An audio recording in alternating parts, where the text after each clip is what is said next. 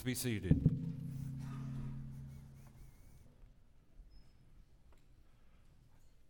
Have you got this pulpit mic completely muted? Thank you. Thank you. Well, this is a special day in the life of Christian Bland, but also in the life of Spring Meadows Presbyterian Church, because today Christian will be ordained as an assistant pastor here. And so I am preaching his ordination message, and I consider that a great honor. Hopefully, I won't do him any harm, and we'll say some things that are helpful. I have been ordained for 55 years as a minister of the gospel. I found my ordination certificate and could not believe what it said. And so that's 55 years of experience. That could be 55 times having 1 year experience, or it could be 55 years experience, however you want to look at it. So having done that, I wanted to ask you to turn in your Bibles to the book of 2 Corinthians. And in the book of 2 Corinthians, Paul has this amazing chapter 12, and we're going to look at the first 10 verses, about an experience he had regarding a trip into the very presence of God in the third heaven. And you may wonder, what has this got to do with Christian Bland being ordained? Hopefully by the end of the message you'll see that connection. Hear now the word of the Lord as we read from 2 Corinthians chapter 12, beginning in verse 1. I must go on boasting, though there is nothing to be gained by it. I will go on to visions and revelations of the Lord. I know a man in Christ who 14 years ago was caught up to the third heaven. Whether in the body or out of the body, I do not know. God knows. And I know that this man was caught up into paradise. Whether in the body or out of the body, I do not know. God knows. And he heard things that cannot be told, which man may not utter. On behalf of this man I will boast, but on my own behalf I will not boast, except of my weaknesses. Though if I should wish to boast, I would not be a fool, for I would be speaking the truth, but I refrain from it, so that no one may think more of me than he sees in me or hears from me. So to keep me from becoming conceited because of the surpassing greatness of the revelations, a thorn was given me in the flesh, a messenger of Satan to harass me, to keep me from becoming conceited. 3 times I pleaded with the Lord about this, that it should leave me. But he said to me, my grace is sufficient for you, for my power is made perfect in weakness. Therefore, I will boast all the more gladly of my weaknesses, so that the power of Christ may rest upon me. For the sake of Christ, then, I am content with weaknesses, insults, hardships, persecutions, and calamities. For when I am weak, then I am strong. This is the word of the Lord. Let us pray. Heavenly Father, we thank you for your word. It is powerful, sharper than any two-edged sword. It's alive. It is a critic of the thoughts, motives, and intents of our hearts. So we pray today that the Holy Spirit would give the word power to affect us all. May your word penetrate our defenses. May it open our deceived eyes. May it remove from us blindness. May it create in us genuine faith. And we pray all of this to your own glory, that you would bless us today. And we pray in Jesus' name, amen. Power in weakness. There are so many paradoxes regarding the nature of the gospel and our faith in Christ that we could go on and on about them. So many things that are counterintuitive, not the way we would think. And one of the ways to best understand what Paul is writing about here is to take a little time and to look at the context of this particular letter, 2 Corinthians, and talk a little bit about the city of Corinth and what Corinth was all about. One of the way to understand 2 Corinthians is that the city of Corinth influenced the church in Corinth instead of the church at Corinth influencing the city of Corinth. And the city of Corinth was a city which was pretty much done for around, I'm assuming, 146 BC. But Julius Caesar founded the city again as a Roman colony in 44 BC. And it was a strategically placed port city that rapidly acquired what would become a lasting reputation, one element of which was great wealth, because merchants passing to and fro through the Mediterranean brought their goods there. They were taxed, whether they traveled by land or sea, and Corinth grew economically quite quickly in the second half of the first century BC. And the new Corinth regained and then outdistanced the economic status of the old city. This was fueled not only by location and taxing, but also by the makeup of the citizens of the new Corinth. The city was largely settled by freedmen in a free market in which upward mobility was the word of the day, and this meant a highly competitive, socially driven, fueled activity of daily life, and an unusually strong way compared with other older cities in which the social strata was a little more rigidly fixed. Corinth reminds me a great deal of Las Vegas. It's one of the fastest growing cities of the ancient world after being reestablished by Caesar. And so this city took off, and wealth accompanied it. And there are 5 basic characteristics of the city of Corinth. And I'm not going to go in depth to them. I'm just going to mention them to you in passing to help you understand how counterintuitive Paul's message is to the residents and people of Corinth living there at that time. And so the 5 basic qualities that the city of Corinth sort of thrived at were the following. They were money, power, athleticism, speech, and sensuality. And so you could stick Corinth and Las Vegas side by side. Cities very similar, fast growing, a lot of wealth. Money was everything. Prosperity was the word of the day, and the city grew quickly, and they prized power. They worshiped the god Poseidon, the sea god, not because he was wonderful and benevolent, but was held in respect because of his immense power. And so they were impressed greatly with anything that was powerful. They were a wealthy city. They were a very competitive city. The Isthmian Games were there, not too far from Olympus, where the Olympic Games were also developed in Greece at that time.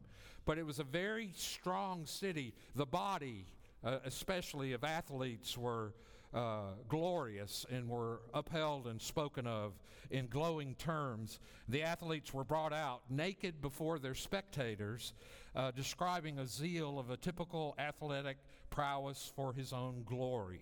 4th, the Corinthians prized and pursued excess impressive speech. The rock stars of Corinth were these public orator speakers who spoke impressively, who were obviously well studied in the Greek philosophers, who were impressive in their look, impressive in their voices, impressive in their rhetoric, impressive in every way. When they talked, and people listened, and they were impressive.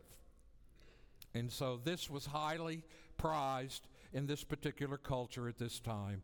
And then finally, you could go on much longer with all of these, a city known for a reputation of sexual immorality. The temple of Aphrodite was there. There were other temples to Aphrodite as well, I think one in Ephesus too. But they had thousands and thousands of prostitutes that were at that temple. And so that was a very practical reality in the city. So there was fornication everywhere. As a matter of fact, it is well documented that to Corinthianize a person is to fornicate with a person. So that's the city Paul is in. And if you look at his first letter to Corinthians, he addresses every one of these subjects. But now he's beginning to find himself in a battle for his apostolic credibility and in a battle from these rhetorical speakers, these orators who said Paul is weak, Paul is unimpressive, therefore his message is meaningless. Paul wasn't defending himself in 2 Corinthians, but rather was defending the gospel and his authority as an apostle to preach that gospel faithfully and to hold the church to accountability to that gospel. But he was being attacked. He was being ridiculed. And so, in this world in which we live, everywhere there are these things. But the gospel has its own logic. The gospel turns everything upside down. The way to live is to die. The way to find life is lose it. The way up is down. That is, we are exalted after we're humbled. To become wise, you become as a little child. And so the gospel explodes paradigms and mindsets and interpretive grids and presuppositional beliefs. The text today is a case in point. The summit letter of Paul to this church. Spiritual power is actually found in weakness, suffering, not in strength and success. When he looks at his life through the lenses of the gospel, the church at Corinth comes out not too well. These interlopers, these peddlers of a false gospel have come in after him, attempting to destroy the church. And so Paul is defending his apostleship, not himself personally. You'll see that clearly. The gospel is being corrupted. It is being veiled in boasting and self-promotion and display of credentials, things that were boasted in. But Paul boasts in what? His weaknesses. He turns the tables on these guys. It's not his credentials. It's not his experiences. It's not his revelation, but his weakness. And so today, I want us to look at four things from this passage as we think about the ordination of Christian Bland. Four things. Paul was given a thorn. Let's look at the occasion of the thorn. Why did he talk about it? The nature of the thorn, what do we know about it? The purpose of the thorn, what did it mean? And the response, how Paul viewed it. And so 2 Corinthians, Knox Chamberlain, who I had for New Testament at Reformed Theological Seminary, who is a great Pauline scholar, who is supposed to follow F.F. Bruce at Cambridge University, but was not able to due to his wife's illness. Knox Chamberlain, I'll never forget, taught us clearly in seminary regarding the Apostle Paul that reading 2 Corinthians and reading Paul's responses here is like listening to a phone conversation where you're in the room with the person on the phone. You don't hear what the other person is saying, but you hear what Paul himself is saying on this end.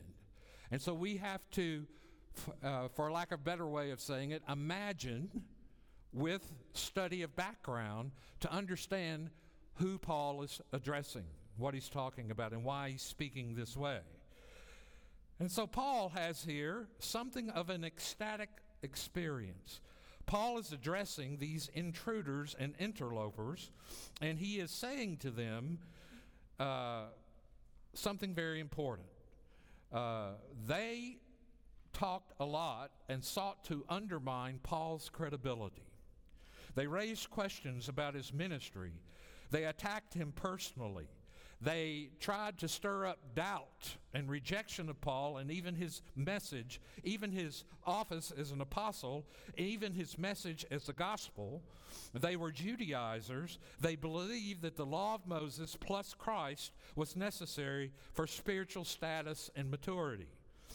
2 Corinthians chapter 3 speaks of the glory fading between the old and the new covenant, and mystical experience and revelations and visions all impressed the Corinthians. They were drawn to it. And Paul was beginning to lose influence in Corinth, and he was afraid of losing the Corinthians and afraid of the damage that would be done to the church. And so a triumphalistic sort of theonomic super apostles showed up who were bad-mouthing Paul every way possible. Now let me tell you something about what I know from tradition about the Apostle Paul. He was no Tom Selleck. He was no Brad Pitt. He was no whoever that guy was that was Ken in the Barbie movie. I don't know his name. I don't get why he's supposed to be all that, but I'm old. I'm old. I get it. I'm not a young man anymore. Paul was not pretty. He was not attractive. From what I've read about tradition, he was bow-legged, sort of bent over. The man had been beaten worse than a rented mule several times, left for dead several times. He had trouble with his eyes, we know that. There was nothing about looking at the Apostle Paul that made you want to listen to him. I don't think he was that fabulous of a communicator speaker.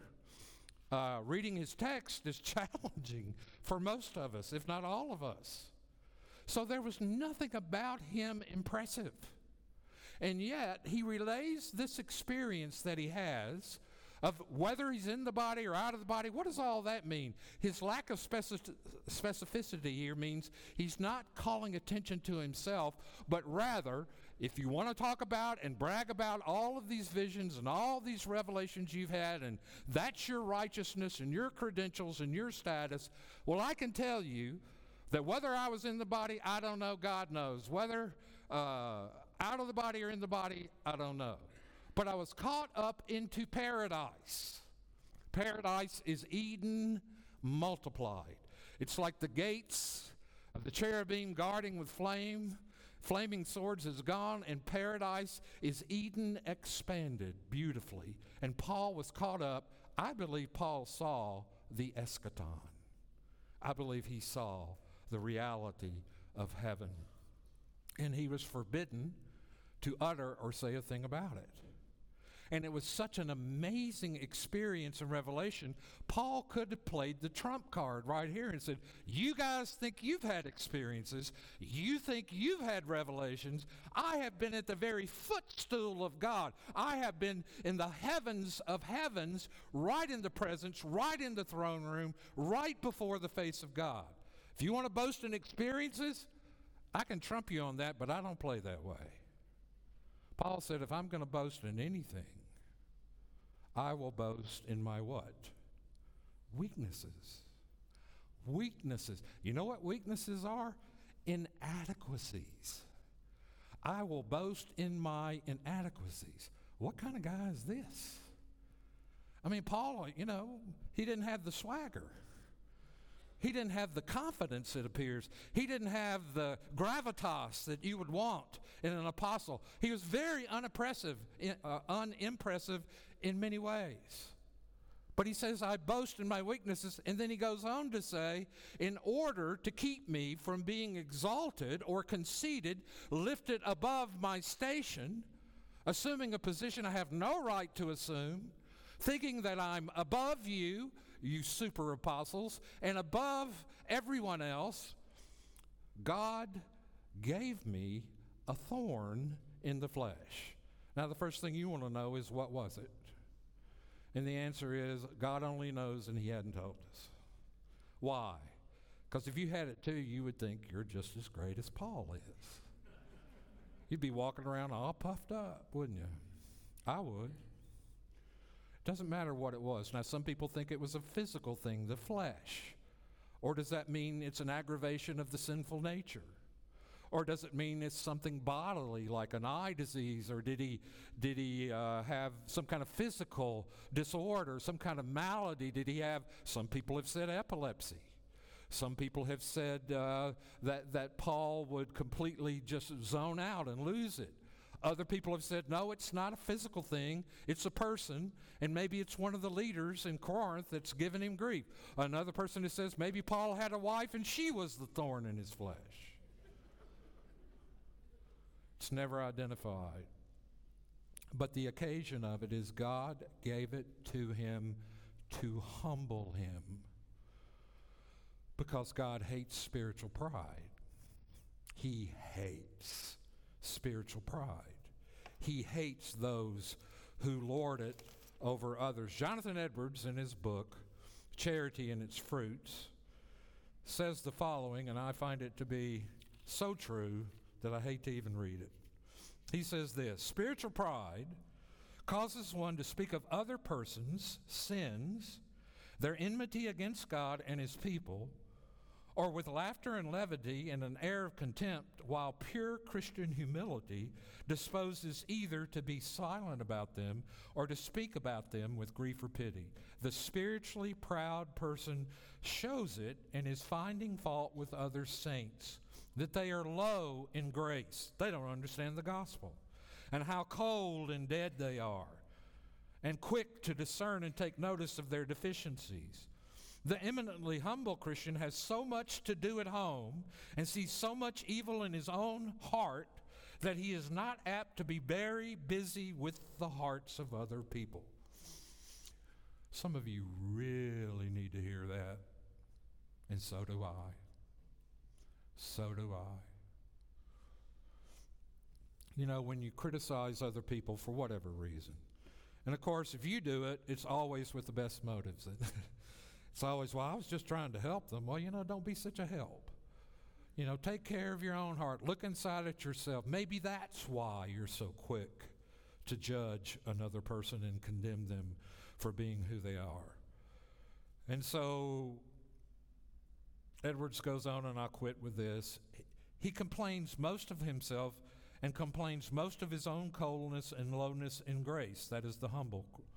He's apt to esteem others better than himself and is ready to hope that most everybody has more love and thankfulness to God than he, and he cannot bear to think that others should bring forth no more fruit to the honor of God than he has. Is that you?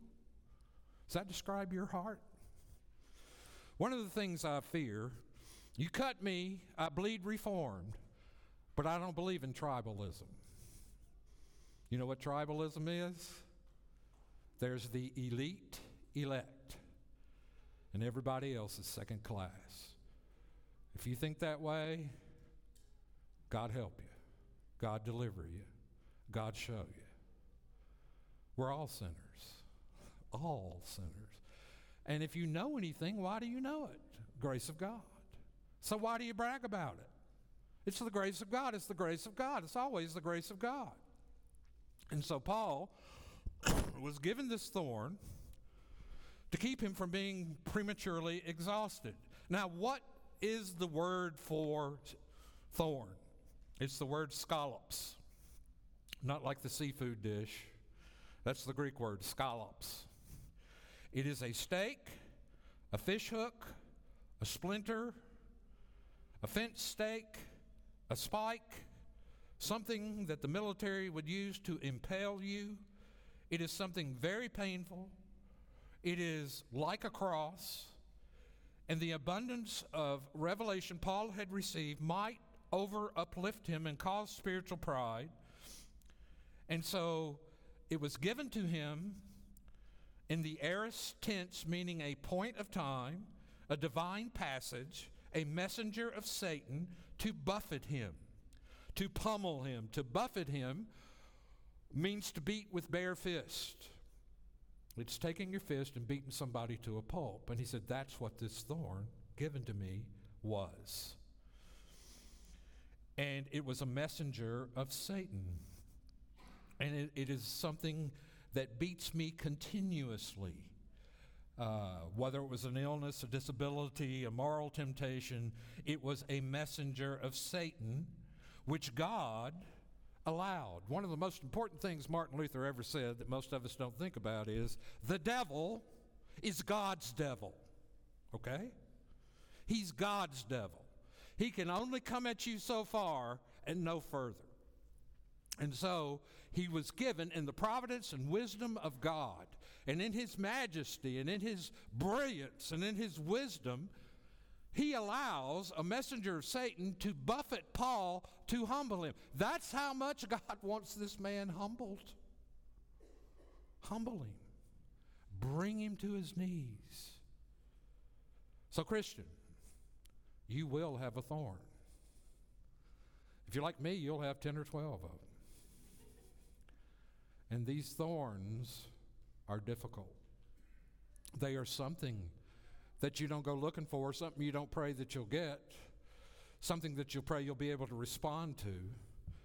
But that's what the thorn was. It was a physical thing, more than likely. But the source was that God gave it to him. Satan was the immediate cause. God is the ultimate cause. He's God's devil. He's on a leash. He's on a string. Sometimes we as Christians fear Satan inordinately. You need to respect the fact that there is a personal devil. You need to respect the fact that demons are real. Okay? Respect that. But don't be obsessed with it. Greater is he, what? Who is in me than he who is in the world. But God allowed the devil access to pummel his prized apostle to keep him humble. Some of you think you're my thorn in the flesh. You think it is your job to keep me humble. I know who you are. And maybe that's true. I don't know. The purpose was to bring him back down to earth. That's the purpose of the thorn. He was uplifted. He could have been airborne in spiritual pride.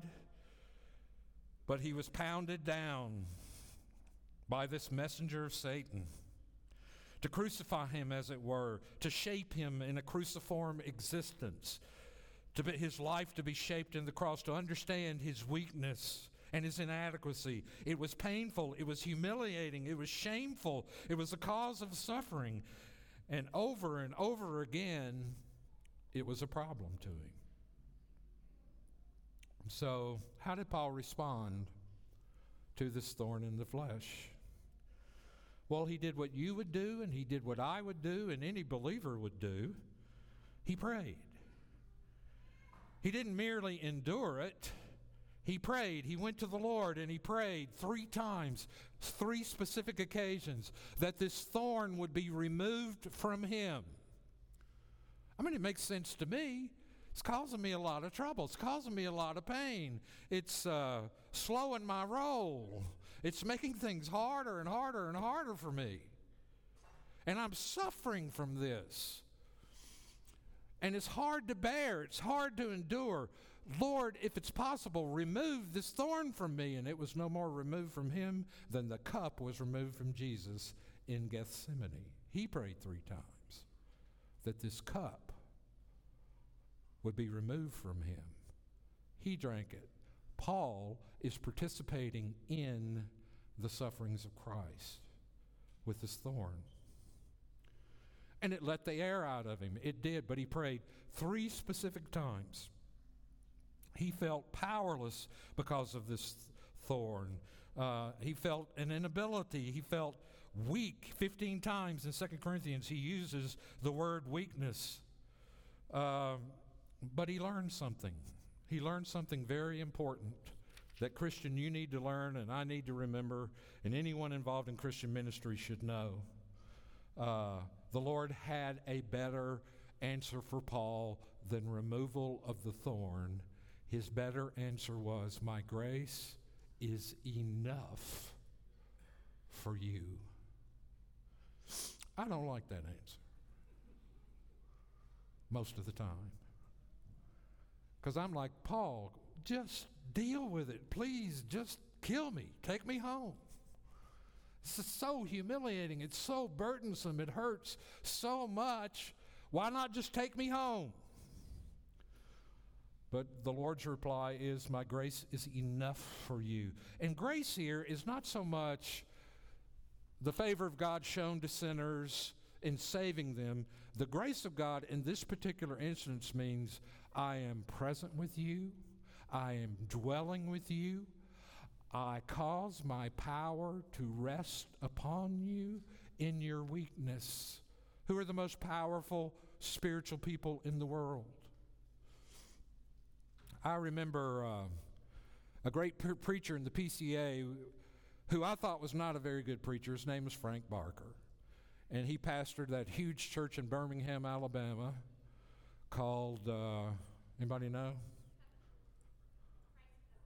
Christ Covenant. Thank you. That one slipped my head. I knew it was Covenant, something Christ Covenant. Harry Reeder was the most recent pastor, and he was killed not too long ago in a car accident. But Frank Barker was a military man. I think he was in the Air Force. He came out, and we had a conference for church planners in Monterey, California, right around Pebble Beach. Every year we'd go over that, and he was the featured speaker. And I remember thinking when I was driving over there, what am I going to do while he speaks? That's terrible, isn't it? You know, we didn't have video games that you could sit back there and play. I looked around the room, and other people were reading books while he was preaching. I thought, that's insulting. And so I remember going to my room, and I just prayed, Lord, this man has done some remarkable things in your name by your grace. And I said, obviously, it's the pride in me that keeps me from receiving from him. Please help me. So I went in, and I want you to know I saw the power of God fall on that man in his weakness, and it changed my life. And you can line them up, all the great preachers that you know of. You know, it's hard to be a preacher today. Look at the competition, man. You got everybody in the world you want to listen to. And there's some good ones out there, and I listen to them occasionally, and, you know, I hate them. I hate them because they're better than me. That's why I hate them. Then I get to repent. But Paul was given this thorn to humble him. To humble him. And so Paul began, rather than seeing the thorn as something to be endured, now it became something to be embraced. Why could he embrace it? Is he a masochist? Is he completely out of his mind? Did the thorn cause him migraine headaches to the point that he can't think straight anymore? No. He uses a very descriptive phrase to talk about how the power of Christ rests upon him. It is tabernacling language. It's used also of the incarnation of Jesus Christ in John chapter 1, the glory of God tabernacled among us. What Paul is literally saying is, when I am weak, I am strong because the power of Christ rests upon me. That is the Shekinah glory of God. That was part of the traveling temple, the tabernacle in the Old Testament. In the Holy of Holies, God's presence dwelt. And no one could enter that compartment of the tabernacle without immediately being killed. Paul is saying, when I am weak, when this thorn is driving me nuts, the power of Christ tabernacles upon me, dwells over me.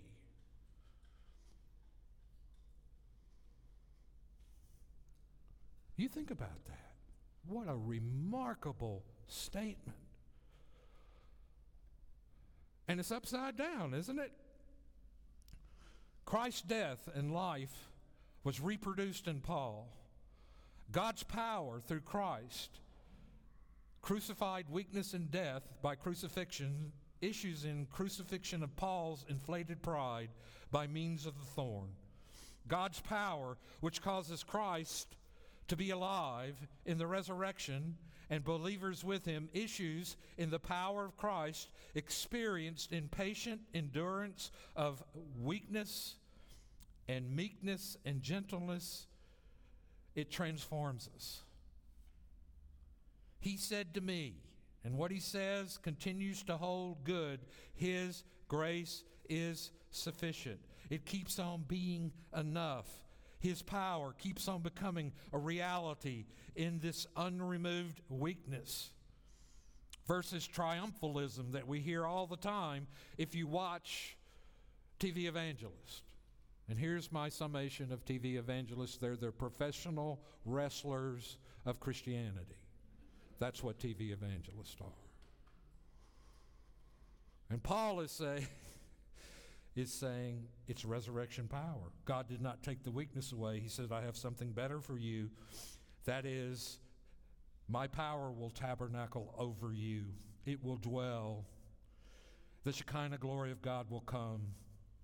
Experience of life can render us powerless and vulnerable.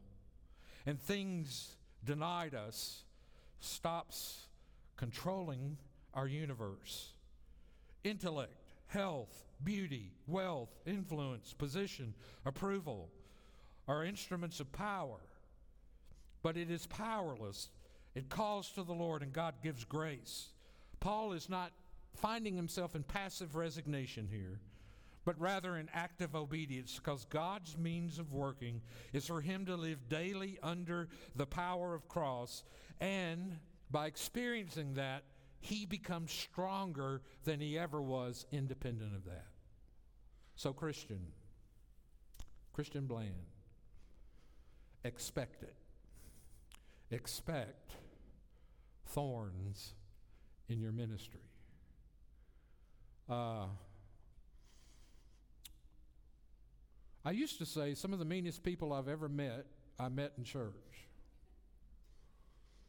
I still meet some mean people, but I've discovered that a lot of that meanness was in me, not in them. And so what happens when the thorn in the flesh, and every one of you has at least one. Every one of you. This is not an apostolic thing. This is Paul teaching us in 2 Corinthians what it's like to live as part of the new creation. In part of the already but not yet. He already experiences the foretaste and down payments of what it is to be a Christian, but not yet fully experiencing the reality of it all. But in this tension of the already and the not yet, Paul experiences spiritual power through weakness. You don't want it that way, do you? I'd rather just ascend the ladder, have the reputation, you got the power. But that's not how it works. Not in God's world. Not in his kingdom. Power through weakness. Do you know your inadequacies? Are you vulnerable? His grace, whatever situation you are in, his grace is enough. Some wise wag said this, at least it's not on a bumper sticker, but it's true. You'll never know that Jesus is all you need until Jesus is all you have. Paul learned that. Let's pray. Heavenly Father, we thank you for your goodness and mercy which pursues us every day. We thank you that there are chapters in the Bible like this one that are challenging to understand, but exposing of our need for you. So, Father, we pray that you would drive this word home to us. May it not leave us so quickly, but may we think about it, meditate on it, go back and ask ourselves hard questions about it, and may you train your truth into our hearts. Now, Father, as we continue to worship you, may we give back to you a portion of that which you've entrusted to us, and may we do so with joy, in sort of a hilarious way of participating in sacrificially giving to you. And we pray your blessing upon all that's done here. In Jesus' name, amen.